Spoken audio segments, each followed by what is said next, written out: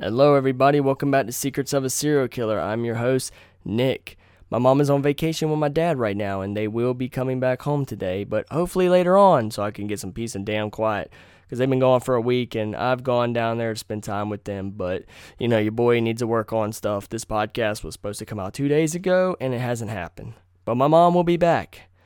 Alright, she will be back, so do not worry. And if there's a day where she decides she doesn't want to do the podcast anymore, I'll find another female. But I have to have one that has a personality, someone who actually can take a joke and have some humor, especially dark humor, because I'm a mess. But before we get into that, I want to thank Podstatus for sending me this email. It really means a lot. I was not expecting it at all. So it says, your podcast, Secrets of a Serial Killer, has good performance in the Apple Podcast ranking. Thank you to anybody who listens on Apple Podcasts. So position 22 in the category Documentary of Ireland. Position 125 in the category of Documentary in the Philippines. Position 223 in the category of Society and Culture, Ireland. So shout out to Ireland twice. Shout out to the Philippines. Shout out to everybody around the world that's been listening to this. It really means an honor, because I'm just a broke 25-year-old boy that lives in my parents' house that needs to get his freaking life together, honestly. But happy 4th of July. That's a good sign. Well, I don't know if any other country is going to celebrate that, because, you know, it's America's independence from Great Britain. So if you're British and you're listening to this, we still love you. Don't feel like just because I got my independence away from y'all asses don't mean anything. I mean, would you rather America still be a part of Great Britain? I mean, daggone, we're a hot mess. Great Britain's probably like, woo, I'm glad we got rid of them. You can have your independence. You stay over there on that side of the water. Y'all motherfuckers are too much. So today we're going to be talking about Bobby Joe Long. And I don't know why I messed up on this other guy's name. It always gives me like a brain... God, I can't even say it. See? He's got me all screwed up, and I think his name is David Joseph Carpenter. I don't know why his name's that, but oh well. So we're going to start off with Bobby Joe Long. So Bobby was born October 14th, 1953. Pretty much the same day my dad was born, just a different year. In Camboa, West Virginia. I don't know if I'm pronouncing that right. Canaboa. To parents of Noel and Joe. He was born with 2 X chromosomes and a Y chromosome, and he actually had Klinefelter syndrome, or KS. I don't know if I'm pronouncing that right. Medical terms always trip me up, to be honest. He was born with the extra X chromosome that can lead to long-lasting like mental and physical effects. People who actually suffer from KS develop smaller than average testicles, lower testosterone, and breasts when they hit puberty. They also have a higher learning disability and lack of control impulse. That learning disability, whew, I have that too, man. I don't even know how I made it out of school. I was like really bad in school. When he was 2 years old, his parents got divorced. Him and his mom moved to Florida, and they jumped from house to house, either living with relatives or in rental properties. So Noelle waited tables, and Bobby was being watched by the landlord while she was at work. Bobby said that his mother wasn't a great mother. She didn't show him enough attention and was always distracted when they were spending time together. Before you push back on that comment and say, well, Bobby, it's hard being a single mother and doing it all by yourself while working at a restaurant because you come in at different times and it's hard to spend time. They actually spent a day at the beach together, and while she was distracted looking at men and flirting with them and stuff, Bobby was drowning in the water and some local bystanders saved him. So what do you got to say about that one? In 1958, at 5 years old, he fell from a swing and was knocked unconscious. Damn, you got knocked the fuck out. A stick went into his eye, but he luckily got to keep his eye. Boy, you're lucky, because that would not have been my luck. My luck is so bad, that stick would have somehow hit one of my eyes and would have made my other one go out of luck. Like, my whole eye on my right side would have gone black if the stick went in my left eye. I mean, that's just how bad my luck is. They actually went back to West Virginia, and his parents started dating again. So in 1960, him and his mom moved back, and his parents once again got married. And around the time his parents' second wedding went, he was 6, and he went head first from a bicycle into a parked car, knocking some teeth out and giving him a concussion. So this man's constantly hitting his head. The following, he actually hit his head on the bumper of the back of a car, knocking him out and hospitalizing him. So yeah, From here on out, Bobby consistently got head trauma. He darted in traffic and got hit by a car and he nearly died. He survived with a deformed and badly messed up teeth. He fell from a pony and hit his head, leaving him dizzy and nauseous. He also fell while climbing a fence and he got stitches in his head. God, that's got to be painful. They sometimes say that enough head trauma can cause someone's personality to completely change or shift. Probably so. I wonder if he would have been a killer if he didn't have all these head traumas. I mean, I've had concussions when I was a kid, and it doesn't make me a killer, but I didn't have as many as he did. Like, good Lord. In 1963, his parents' marriage failed for the second time, and Noel and Bobby moved back to Florida. They moved into a house with Noel's cousins. Bobby and Noel had to share a bed together. Noel would actually bring random men into the bed with them. He was introduced to sex by his mother's one-night stands. Oh, God. Can we say his mother's up? Never mind. He would yell at her for her promiscuous behavior and provocative outfits. I don't know why I said proactivity, but okay. He would scream in her face and even go as far as saying, "I hate you." Noella started bartending and waitressing, and she was working 2 jobs. Bobby felt alone. I wonder, what she was thinking when he was yelling in her face, calling her all these names and all that shit. Yeah, that is weird. She's making herself out to be like a prostitute. If you want me to be honest, let's just keep it real. It's just sad. 1961, she saved up enough money for them to get their own place in Hialeah, Florida. Hialeah, if you're from Florida, or if you know how to pronounce words, there you go. Even though there was space of his own, he still shared a bed with his mother. We don't know why. Even though he had his own space, he just felt comfortable sharing a space with his mother, I guess. She continued to bring home new men to spend the night. It was a full year before Bobby stopped sleeping in his mother's bed. What changed is he met a girl named Cindy Bartlett, and they were both 13 years old, and they became best friends. She had an instant attraction to Bobby. I bet you when he smiled, she was probably like, "Oh shit, his teeth are gone." Not long after they began dating, they grew closer, and she became protective over him, and he became protective over her. Bobby did have a short temper, though, and any boys disrespected him, they would end up in a fist fight. Other than that, he was pretty much a normal kid for the most part, they thought. Cindy said Bobby was a caring person. When Bobby hit puberty, his KS disease caused him to develop breast. When he would go swimming with friends, he would leave his shirt on. I mean, I wouldn't blame you, dude. He eventually got surgery to get it removed, but it was painful. Ugh, I bet it was. In 1970, he dropped out of the 10th grade twice, and he was also expelled. He still screamed at his mother, and he frequently told Cindy he hates his mother. In 1972, the year my stepdad was born, 19-year-old Bobby enlisted into the Army. So, damn, he was 19 when my dad was born? Crap. He was only stationed an hour away from his mother, which wasn't far enough for him at all. He was trained as an electrician assistant. His first couple years, things were steady for Bobby. He got his GED, and he married Cindy in 1974, which is the year my mother was born. So in March of 1974, which is literally actually a month after my mom was born, 21-year-old Bobby was riding his motorcycle down the streets near the base. He was a reckless driver, and he got several traffic tickets in one day. Imagine being such bad of a driver that you got more than one traffic ticket in a day. Damn, those court fees are going up, boy. He was going super fast, and a car came out of nowhere, and it hit his bike, and he flew 100 feet away, and he was knocked unconscious. Surprised it didn't kill him. He was rushed to the hospital, and he had several severe injuries, a crushed leg, a broken shoulder, and he was in a coma for 3 days. Surprisingly, don't know why he didn't die, or, be bound to a wheelchair or something. Cindy said when Bobby woke up, he was a changed man. The happy boy she fell in love with was gone. He had a massive increase in his sexual desires. While he was in the hospital laying in the bed cast all up, the nurses noticed that Bobby masturbated 5 to 6 times a day. He couldn't even control it. He's literally in a body cast beating his wiener. Damn. His hypersexuality, which is a very rare side effect of head injuries in adults. Before the crash, Bobby and Cindy only had 2 to 3 times a week. After the crash, several times a day. also masturbating 2 to 3 times. So they would have sex only like 2 to 3 times a week, but now it's like several times a day, and then after he's done, then he goes beats his meat like 2 or 3 times after? God darn, Bobby. The hell? Surprised you can keep it up that long.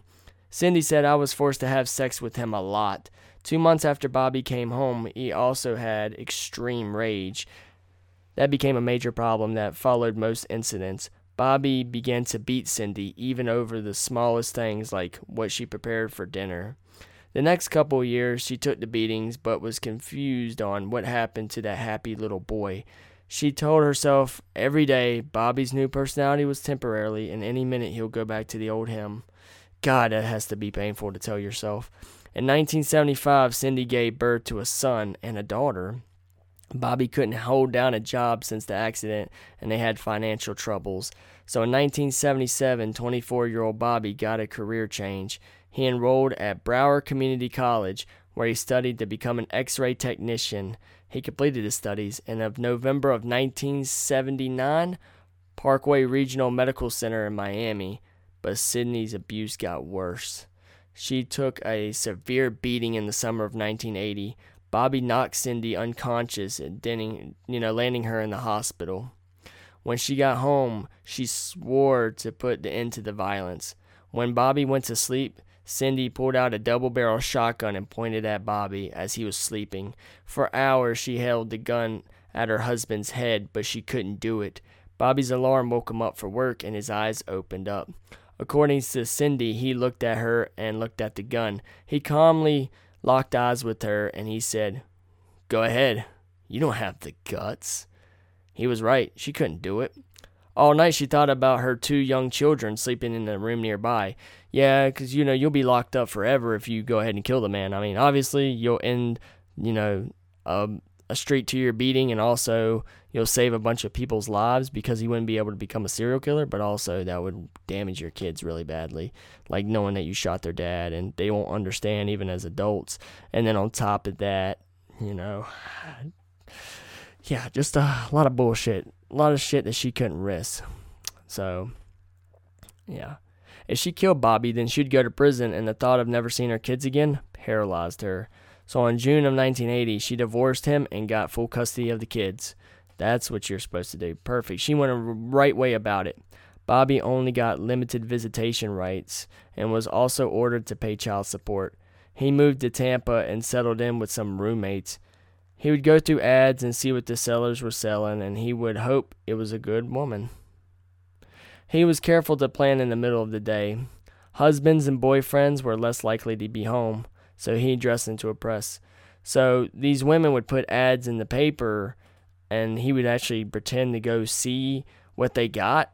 And if the husband or boyfriends weren't home, he would take advantage of these women. So he would actually go and play as a potential buyer, and he would follow the women into their homes. And if a man was home, he'd look at it and become less interested and leave. If they were home alone, he would retain the interest, and then he would rape her. On his way, he would actually take small valuables like jewelry when he would walk out the door. He felt overpowerful urges. If I don't do it or try to do it, I'll be fine for about a day or 2. But if it wouldn't stop it, I wouldn't go on until I did it. So if he goes and does it, then he's good for about 1 or 2 days. But if he fights it, then it won't go away until he does it. If I do it, I'll be good for about 1 or 2 or even 3 months, sometimes longer. Then it would hit again. He had no choice, and he didn't care who it hurt. For years, women in different areas were attacked by the classified ad rapists. Estimated to be 50 women he raped, acting like a potential buyer. Surprised nobody stepped forward. That's wild. So in 1981, Bobby's roommate, Sharon Williams, accused Bobby of rape. Lack of evidence, the charges didn't stick. The same year, he got arrested for sending nude photos and letters to a 12-year-old girl. 6 months of probation and less than $70 to get out. Wow, it's much more than $70 now. His attacks continued. So in April of 1984, a woman named Mary Hicks drove her car, which was a Jaguar, to a shopping center parking lot. She parked it far away to be less likely for it to get damaged. You got a nice car like that, motherfuckers want to always pull up on you. I can't stand when I pull out in the middle of nowhere and There's all these empty parking spots, and you got that one asshole that still parks next to you. I can't stand it." She walked quickly into the store and got what she needed and walked out. As she was headed back to her car, she noticed someone standing nearby. She slowly took her steps and was being conscious of the man. He seemed to be staring at her car. She smiled. Most men liked her car and sometimes act like they knew more about her car than she did. She thought maybe the man needed a ride. Still, different time. People wouldn't do that now. After talking to him for a few minutes, she felt like he was harmless enough. "Red flag, sweetheart."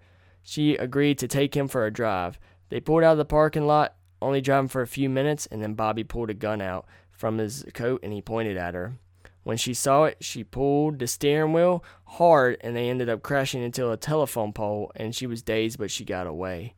He was arrested for aggravated assault, and he was actually a short distance away, but the gun that he had was never found. He got probation. Also paying for the damages to Mary's car. I was like, who actually had to pay for that? Insurance? No, his ass had to. So Friday, May 4th, 1981, 31-year-old Bobby drove his red Dodge Magnum towards Tampa's Nebraska Avenue Strip. He spotted June T. Lana Long. I wonder if she's actually related to him. She was a dancer at the Sly Fox Lounge. She stayed until closing, even helping people to other bars after she got off. Lena was working alone, and Bobby pulled up beside her. "You need a ride?" She accepted the offer. When she gave him directions to her house, he ignored them. He drove to a nearby wooded area. When he was sure they were alone, he pulled out a knife, reclining the passenger seat and forcing Lena to lay on her stomach. He demanded she get undressed and tie her hands behind her back. He drove off the road onto a dirt road. He sexually assaulted her, but not satisfied, he strangled her to death with the rope. He abandoned her body face down near a field. He left her naked, with the arms tied behind her back. And then once he got back into his car, he got back onto the road and he drove away. On his drive back to his apartment, he threw her clothes out the window. Undiscovered for 9 days.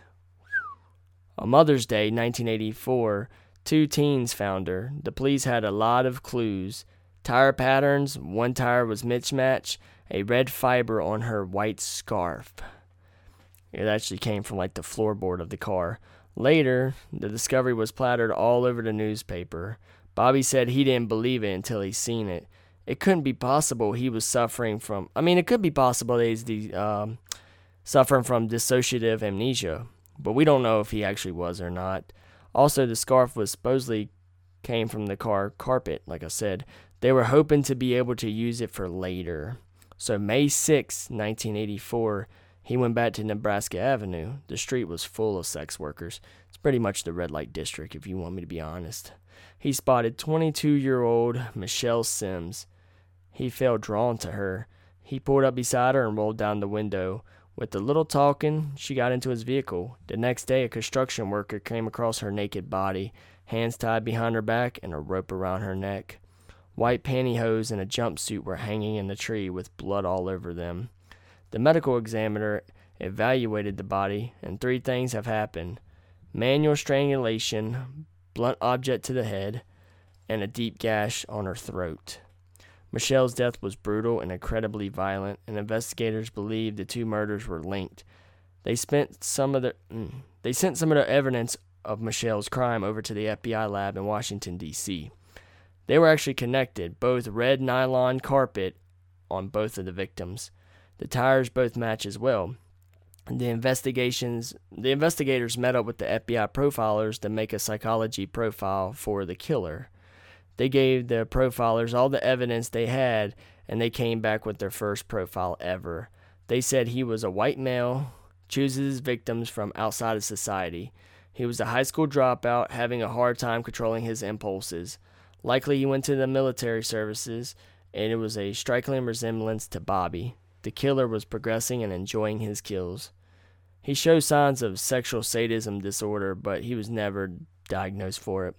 So Elizabeth Lyingback, who was 22 years old, was murdered on June 8th after accepting a ride home. She warned him when she got into the car, don't try anything. She wasn't a sex worker, but felt quiet and introverted. She worked as a sorter at an electronics factory. Neighbors said she kept to herself and read a lot. He tied her up, stripped her down, and drove to Orange Grove, and he raped her in the woods. Bobby told police later on that he had plans of letting her go.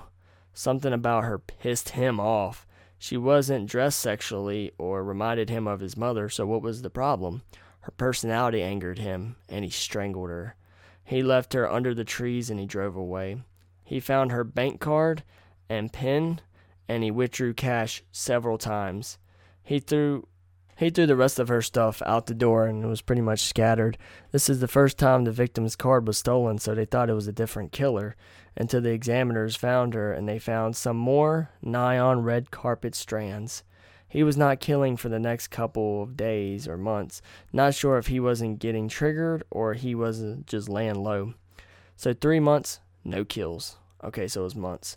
So on September of 1984, one evening, he left his apartment to get milk at a store. He planned on returning soon, so he left the TV dinner in the oven cooking. On the way home, a young woman caught his eye. The impulses to attack overcome him. Shailene Williams, only been out of jail for a few days, so until September 30th, 1984, he pulled up beside her and he said, "You're not what I thought you were, a sex worker." The 18-year-old accepted a ride home anyways. Her body was found a week later on October 7th. His apartment was full of smoke due to the TV dinner. Also, did the milk go sour? How long did you have to kill this woman? Didn't your milk go bad? She wasn't bound or strangled like the others that were sex workers. They thought not the same killer until some more nylon red carpet strands were found. Bobby was unaware that they were paying close attention to his attacks. So on October 13th, he picked up Karen Beth Disfriend, I don't know. He tied her up and took her to Orange Grove, where he took his other victim, and raped her in his car. He was going to dump her body out, but got spooked by the noises that were nearby, so he sat there quietly for some time waiting for the sounds to disappear. When he felt safe, he wrapped her body up and put her into the trunk. He drove further to a different location and left her there. She grew up in Petersburg and had a history of drug abuse. She was working as a sex worker at the time of her death, and she was found on North Nebraska Avenue 7 hours after her death. Also, neon fibers were immediately found on her. They linked the 5 murders to the same killer.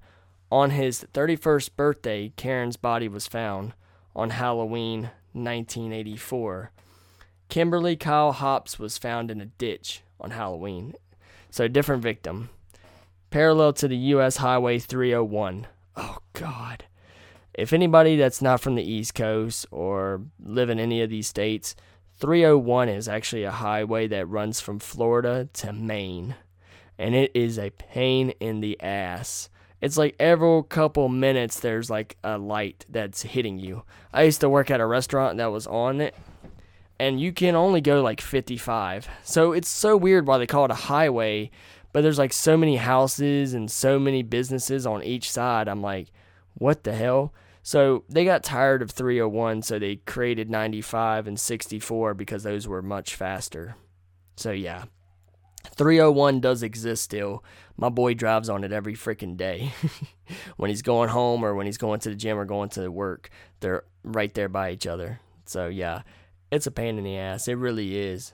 The fact is you get stopped every couple minutes and then you have to drive 55. That's crazy. It's too long if you ask me. So, Police wanted to catch him badly. They felt responsible for each new murder. Bobby was getting sloppy. He felt invincible. He went years undetected as a rapist. Now that he's a killer, he was getting a little bit too cocky and sloppy. So on November 3rd, 1984, that's my boy's birthday, 3 days after his discovery of his 6th victim, he spotted 17-year-old Lisa McVeigh on her bicycle in Tampa at around 2 a.m. as she was cycling home from work at a Krispy Kreme factory. Oh my goodness. Shout out to Krispy Kreme. Y'all are delicious. if anybody doesn't know, Krispy Kreme was actually founded in North Carolina, where I'm from. So, I love me some Krispy Kreme. I wish we had one around here, but the closest one to me is like an hour and 15 minutes away. So, yeah, I live out in the middle of nowhere, but damn, it's good. Well, a coworker offered her a ride home, but she nicely declined. See, if she would have taken this ride, her life wouldn't have probably changed at all. Not one bit, not good or bad. As she was riding home, she passed a church, and the parking lot was mainly empty, but there was a car sitting there. But while she was passing by, she decided to get one more look at the car. While she was doing that, a large arm wrapped around her neck, and her feet didn't even touch the ground. She felt a barrel of a gun pointing at her head. She screamed as he dragged her to the car. Somehow nobody heard the screams. Wow. He tossed her in the passenger seat, and she saw a large hunting knife in the seat, and I'm like, oh yeah, she's about to get that shit. Before she could do anything, she was blindfolded. He ordered her to take off her clothes, and once naked, he raped her in her car. She kept saying loudly and repeatedly that she was going to show him a good time. Actually, that's what he was saying. He kept shouting at her, "You're going to show me a good time. You're going to show me a good time." Well, if she did what he promised, he'd let her live. He wants to be in control. He wants to humiliate the woman and he likes to humiliate the women that remind him of his mother, okay? That's the thing. If you remind him of the mother, then he wants to fucking kill you. That's just it. Lisa felt calm on her way home. Actually, the reason why Lisa felt calm is because while she was riding her bike on the way home, she was contemplating on committing suicide. So it doesn't matter. It doesn't matter if Bobby was going to kill her, because if she didn't get killed by him, she was going to go home and do it herself. That's really crazy. She said she had a scary, lonely childhood, and at the age of 5, she was removed from her family and placed into foster care. After 9 years of bouncing around, different homes, they finally sent her to her biological family at the age of 14, where she suffered 3 years of sexual abuse from her grandmother's boyfriend.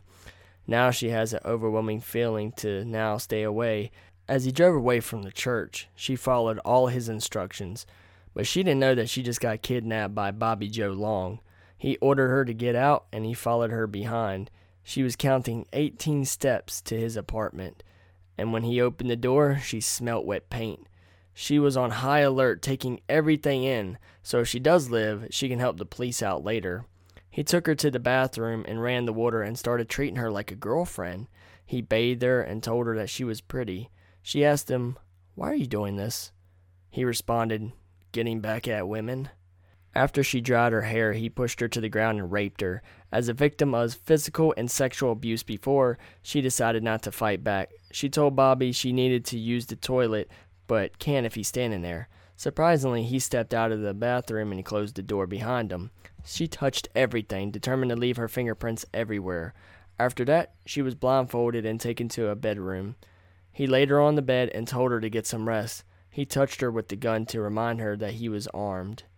He got into the bed and fell asleep. She laid in the bed for hours, not sure if the snores were real or fake, too scared to move. He woke up and assaulted her again. He even took her hands and rubbed them on his face.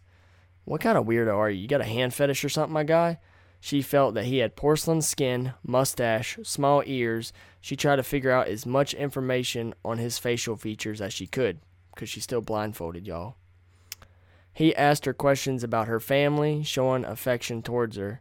She kept him calm, even answering all his questions. After 26 hours had gone by, he asked her a question she never thought she was going to hear. "What am I going to do with you?" She was surprised, didn't know what to say, and then he asked her again, "What am I going to do with you?" She offered to be his girlfriend, saying that she'd take care of him and not tell anyone how they met. She just wanted to appease her attacker. He denied the offer. Yeah, my boy ain't no simp. He ordered her to get dressed, and they went back downstairs. They got into the car, and he asked her where she lived. He was going to drop her off at the house. Even if your killer says, just drop off down the street or something. Be like, yeah, that's my fucking house. Even though that ain't your house at all. You know what I'm saying? So, along the drive, he stopped the car and got out. Too scared to run, she stayed in the car. Peeking through the blindfold, he was using an ATM nearby. She memorized the nearby landmarks. They drove some more, and he stepped out again. He hugged her and apologized for what he had done and what she had gone through. She got out of the car and heard it drive away. She took off the blindfold, and when she realized he was nowhere to be found, she took off running through the neighborhood. Every time she heard a car, she thought that he changed his mind and he was coming back for her. Eventually, she reached the police station. She told the officers everything about her situation. She was able to give them all the details that she could. She even included what he was driving, a red Dodge Magnum. Little details stood out about the matched tires and the fiber from Lisa's clothing returned from the lab. It was a match. So on November 6, 1984, 18-year-old Virginia Johnson was found strangled to death. Her body was ravaged by animals. On November 12th, a woman's body was found on an overpass.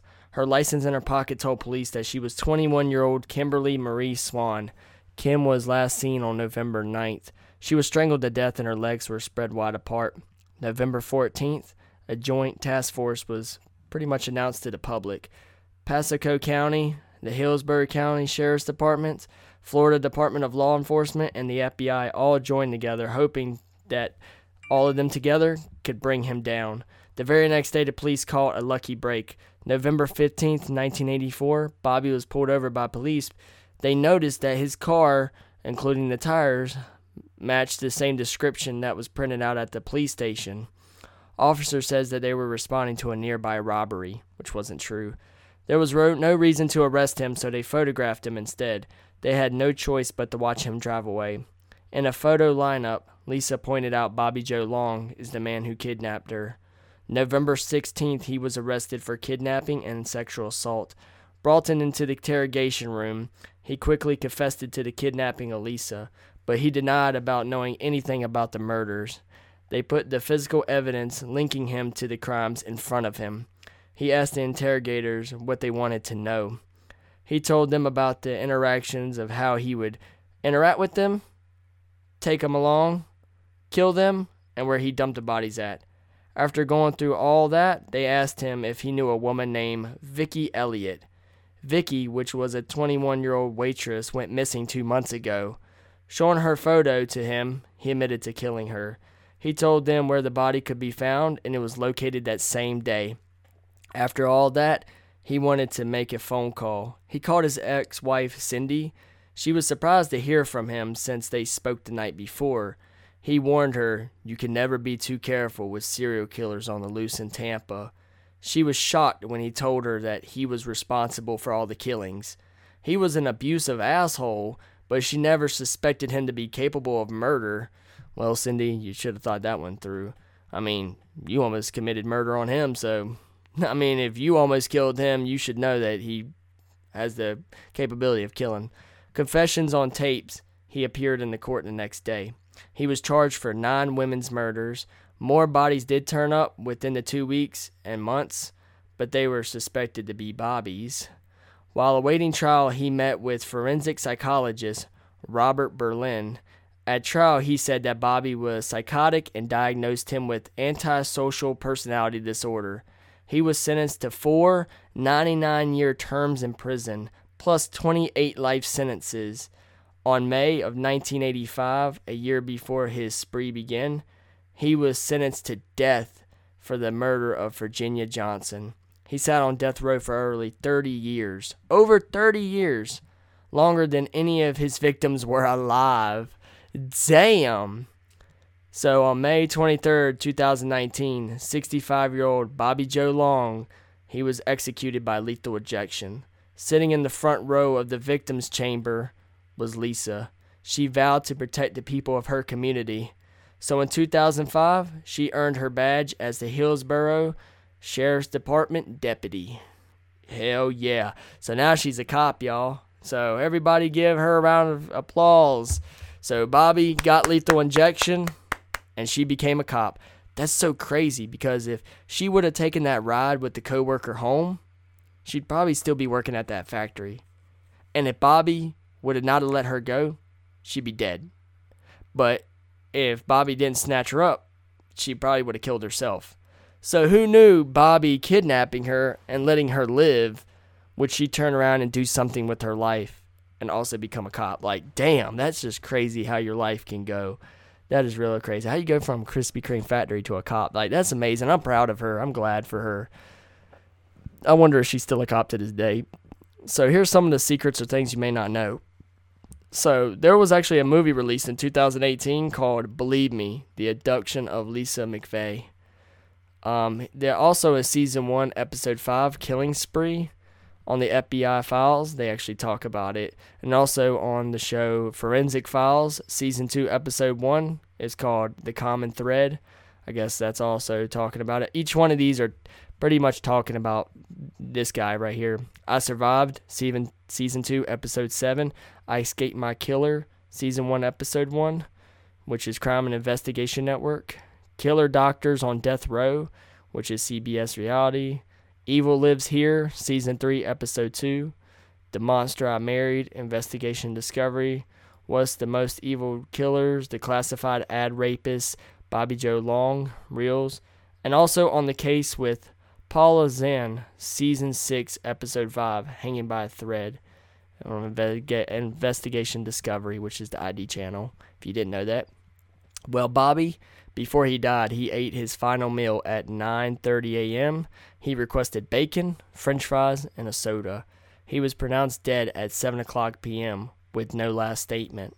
So when they asked him any final words, he just had nothing to say. So they were just like, die. So that's pretty much the end of the story of Bobby Joe Long. Sorry, I kind of butchered it and kind of seemed a little fast, and you might have got lost a little bit, but you might have to go back and listen to that. Today is not my day. My mind is everywhere. So we're going to be talking about David Joseph Carpenter. So David was born May 6, 1930. He was a shy, introverted kid, and he had an unstable home life. His father was an abusive alcoholic. He was barely around, but when he did come home, he'd verbally and physically beat his son. The mother, on the other hand, she was a hard dictator and controlled everything in his life. She'd enrolled in him when it came to music and ballet classes, even if he didn't want to. The classes made him feel ashamed, humiliated, not manly, and a laughing stock. He had a bad stutter, and he wrestled with a speech impediment.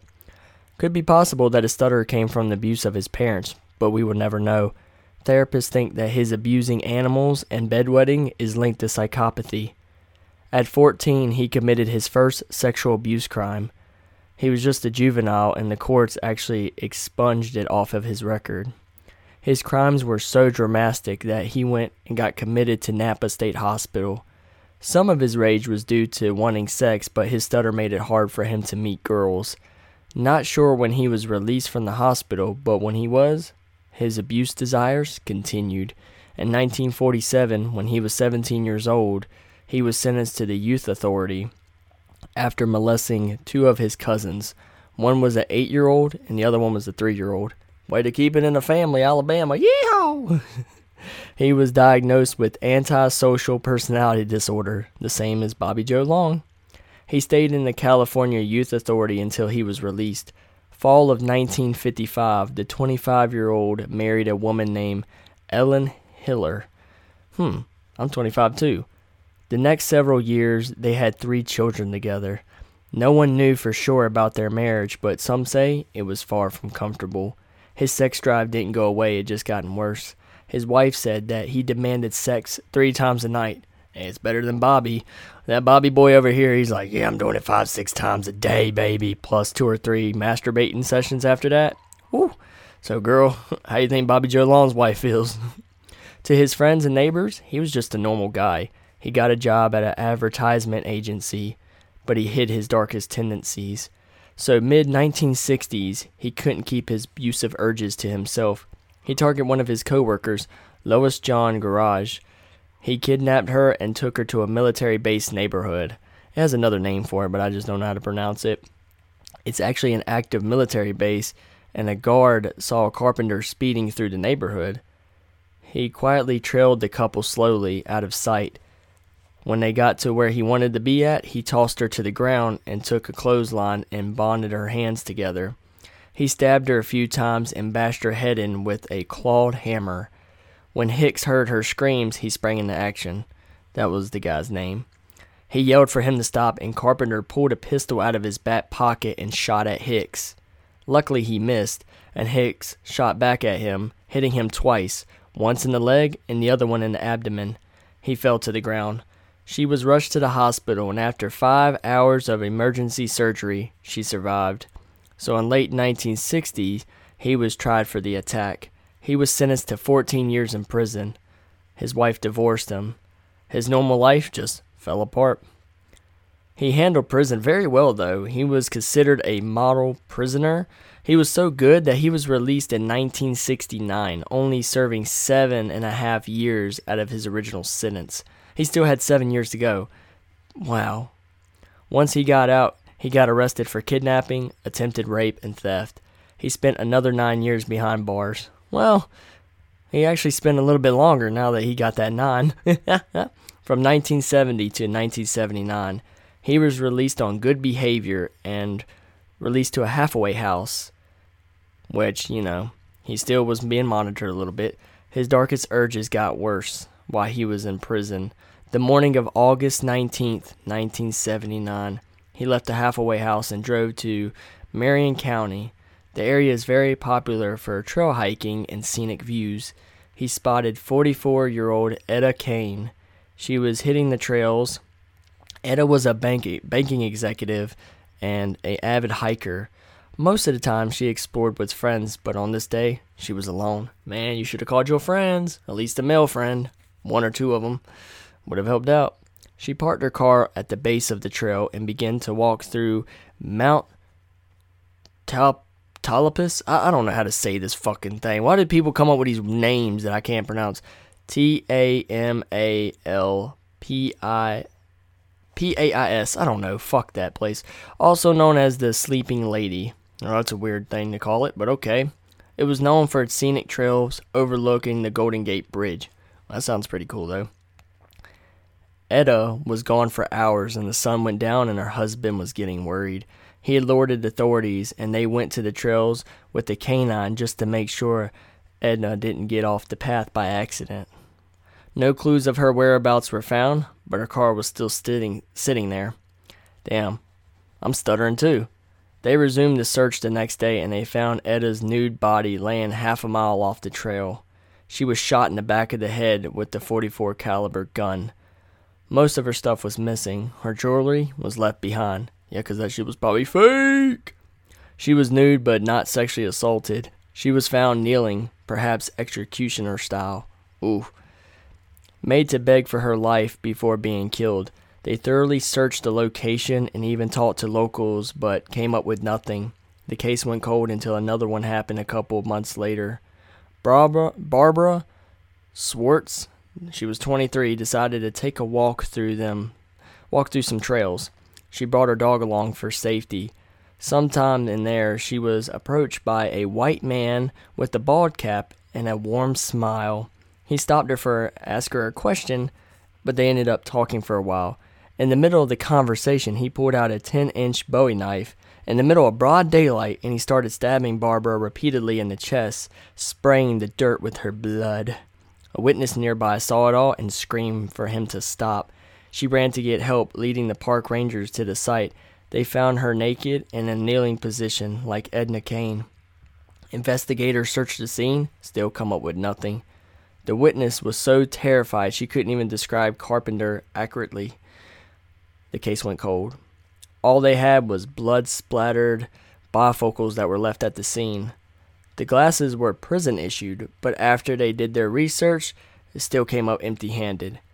Stupid asses. The sheriff brought a psychologist in, R. William Mattis. He examined the case and hypothesized. He came back saying that all of this was probably like the killings were pretty much like a souvenir to him. Like, this guy's killing and making this shit a souvenir. Even with that knowledge, they didn't have like strong suspects to go off of. So next, Ann Alterson, who was 26, wow, a year older than me, disappeared while jogging on the trail. She was found a few days later, shot in the head and sexually assaulted. A panic came through the community. A serial murderer was on the loose. and they called him in the press the Trailside Killer. So November of 1980, Point Reyes National Seashore Park. Ugh. On that trail was also Shauna May, who was 25 years old. Hopefully I'm saying these names right. If I'm not, I don't really give a damn. Who planned to meet up with her friends on the opposite side of the trail. When she never showed up, her friends called the police. They did a 2-day search and found 4 bodies a mile from the trail. Like, damn, this man's been busy. Most of the time it's like maybe 1 or 2. But damn, this dude was like 4? Sheesh. The first one was Shauna May. She was stripped naked and shot in the head. Beside her lay 22-year-old Diane O'Connell. I'm sorry if I'm butchering these names. She has been missing for a month. She was sexually assaulted, strangled, and shot several times. She must have fought back. That's all I can think of to be doing through all that. They laid side by side in a shallow grave. A little bit further down the path, there were 2 other bodies that were discovered that belonged to Richard Swoners and Cynthia Moreland. I don't know if I pronounced them right. They'd both been missing since the middle of October. Both of them were shot in the head. They laid face down under some brush. They were for sure that they had a serial killer on their hands. The trails were left deserted. People were too afraid to go out and walk them. All the bullets that were used for the same victims before were used on this victims too. They monitored all the trails around the city, and helicopters did fly over searches for clues. It even got as bad as Marines offering to protect the trails. Some police even took their horsebacks to patrol. Not much happened, but the community felt safe enough to go hiking again. Like, what? Even with all this going on, y'all still feel safe enough to go hiking? It makes no sense. On their spring break from UC Davis, Ellen Marie Hansen, Ellen Marie Hansen, who was 20 years old, and her boyfriend decided to go camping in Henry Cowell Redwood State Park. Woo! Finally got one right. Of March 29th, 1981. After spending the night, they took a hike up to the observation tower. A man hidden in the trees approached them, and in his hand was a small gun. He approached them calmly. He spoke to them in a quick, low-toned voice. He told Stephen, which is her boyfriend, he was going to sexually assault Ellen. He warned if Stephen refused that there'd be fatal consequences. They didn't know how to react until he showed them his handgun, and they knew he was serious. Stephen begged for them to be let go. His girlfriend knew he wasn't going to budge. Ellen stepped forward face to face with the man, and she said, "He's going to kill us anyways." He raised the pistol up to Ellen's head and shot her point blank in the head twice. Stephen tried to run, but when he did, he wasn't fast enough, and Carpenter shot him twice. Then he fled the scene. He was getting sloppy. Multiple witnesses saw him that day from the tower. Well, the observation tower, a few of them reported a suspicious man running out of the park. There's people in the observation tower. How the fuck did they not hear the talking or hear the gunshots? That makes no sense. He shot 4 times. How did they not hear that shit? Like, how far was the observation place from where they were standing? That makes no sense at all. Also, what kind of damn dog did that lady have that it didn't even attack him? Yeah, I'm going to use this dog for protection. Gets stabbed like multiple times. The dog does nothing. I wonder whatever happened to the dog. That makes no sense. Also, homeboy shouldn't even have tried to like run. When he showed me the gun, I'd have tackled his ass. Like, we would have been fighting. I'd have been fighting for my life. No ifs, ands, or buts about it. Like, me and my girlfriend, we gonna be beating this dude's ass. Like, there's no way that you're just gonna take me down like that. Like, come on now. Especially an 18 and 19-year-old. Come on, man. Like, fight for your lives, damn it. Shit. After that, they described him perfectly to the police. A 10-year-old girl actually saw him running to his car. She grabbed a piece of cardboard and sketched what was going on at that moment. Like, this girl was a sketch artist. Man, I wonder if is she the one that sketched out the Zodiac? She found out it was a man escaping in a small, foxy red car. The last piece of evidence was damning the Carpenter. After being rushed to the hospital, Stephen survived. Post-surgery, he wasn't able to speak. Yeah, because I was looking at the people that he killed. to try to be able to pronounce their names, and his name wasn't on the list. So I was hella confused about that one. Sorry, somebody with a weird number text me. Post-surgery, he wasn't able to speak, and the police sketched out and did other things for him to look at, and it matched up the details of what the other witnesses had said as well. He wore a ball cap, glasses, and had a slender build. Wow, if he was skinny, I should have been able to take him down no time flat. Whatever. The sketch was released to the public and released to several newspapers. Immediately, they received an anonymous tip from a hotline. A local woman recognized this sketch, and she told the police his name was David Carpenter. She met him 7 years prior on a cruise ship. She noticed that his stutter was really bad, and he made awkward advancements to her and her daughter. Only problem is, there were several David Carpenters that lived in the San Francisco area. It narrowed it down some, but it still wasn't enough. They were hoping someone with more information might give them a tip. Locals weren't the only ones that were reading the newspapers. So was Carpenter. He was growing anxious. He grew his beard and tried to change his appearance as much as he could. He was hoping his new stable life would help him avoid suspicion. He was now working in a warehouse, but living with his parents. God forbid. As a registered sex offender, it was hard for him to find a job, but the warehouse, they gave him one anyways. Leave it to warehouses to do it. But being in a warehouse full of men didn't stop his dark desires. He turned his attention to a print shop next door owned by the same company. Several women worked there. Heather Roxanne Skaggs, which was 20 years old, worked there. She was a high schooler that just graduated. It was a need for a car. May 1st, 1981. He approached her. She was a young and kind young lady. Well, can't really find those nowadays. He felt drawn to her. He claimed to hear about her car shopping and knew a bargain not too far from there. He offered to drive her over there to take a look at the vehicle. In their conversation, he hinted at her going alone. Also, keep the car and the person she was going with a secret. She accepted the offer, and the two left. What an idiot. I'm sorry. What in the world? Like, this man literally gave you the 2 hints that you needed to know that this was a red flag, and you still did it. She didn't blindly trust him, and she told her boyfriend, and he was suspicious about him. After all... Oh my goodness. Listen to this crap. So he pretty much knew that he was an older, creepy coworker, and he told her if she failed to come back at 7, he would report her missing to the police. What kind of boyfriend are you, my guy? Like, you deserve to get slapped in the face. Like, I should backhand your dumb ass. Why would you do that? Why would you let your girlfriend go with a creepy guy? Like, who cares about that car? She didn't even get to drive a car because she's dead now because you two made a stupid decision.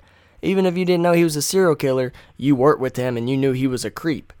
Come on now. And he even hinted at her, like, don't tell anybody that you're with me or where you're going. You know what I'm saying? Like, people are just so stupid. When 7 came, he frantically called the police. They began their investigation swiftly. The coworkers and the boyfriend were quickly to point out who did it. So by 1981, 51-year-old David Joseph Carpenter murdered 10 people.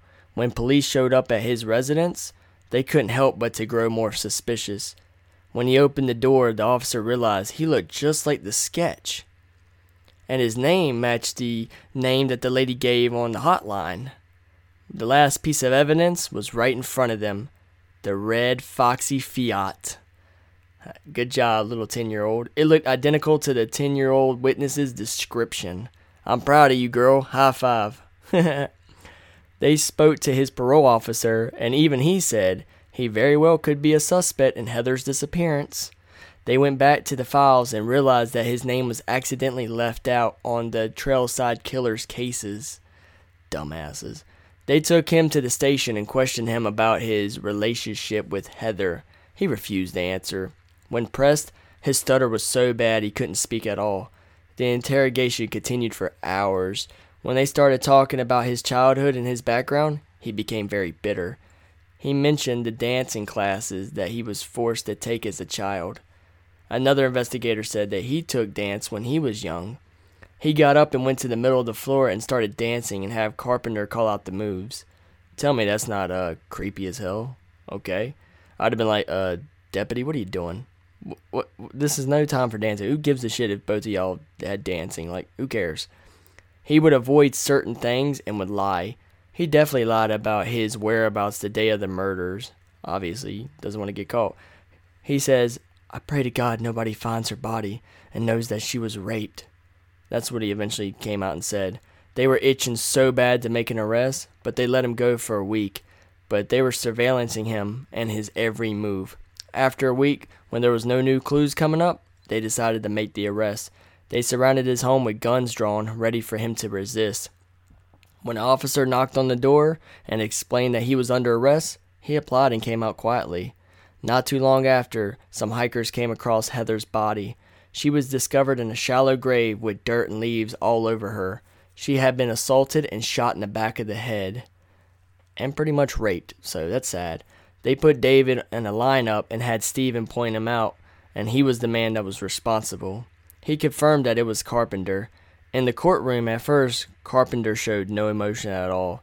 The judge asked him if was his name, and his face changed, and he turned away and he stuttered so badly.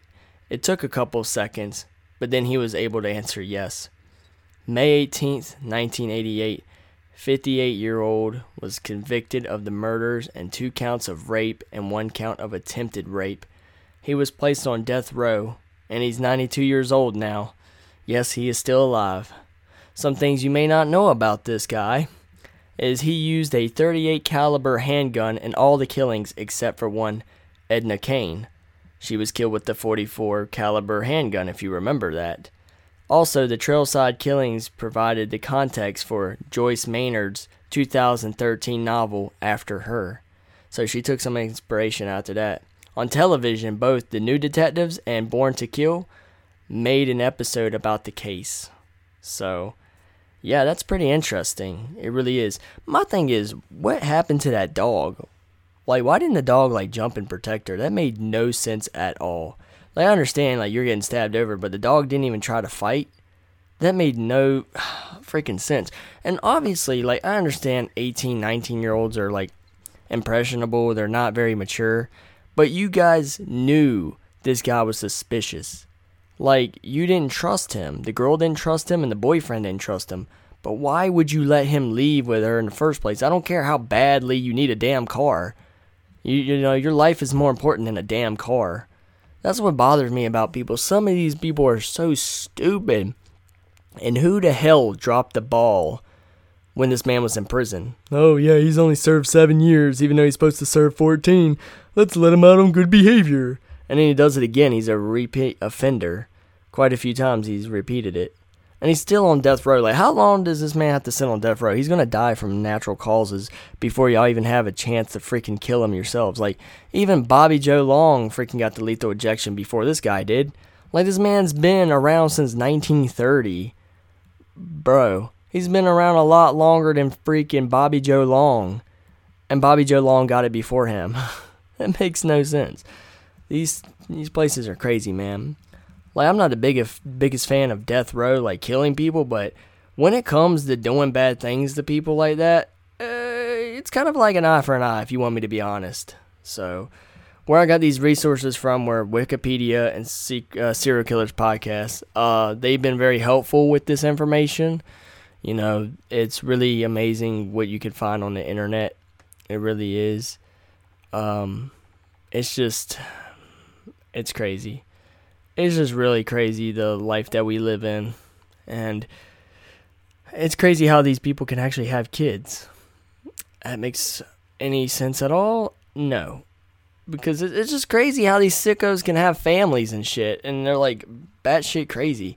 I think the only people that didn't have like kids is like Dahmer, Geen, and all those other people. But sorry, I was kind of reading a little bit fast. And I've been a little bit sloppy. You know, I was trying to get things done.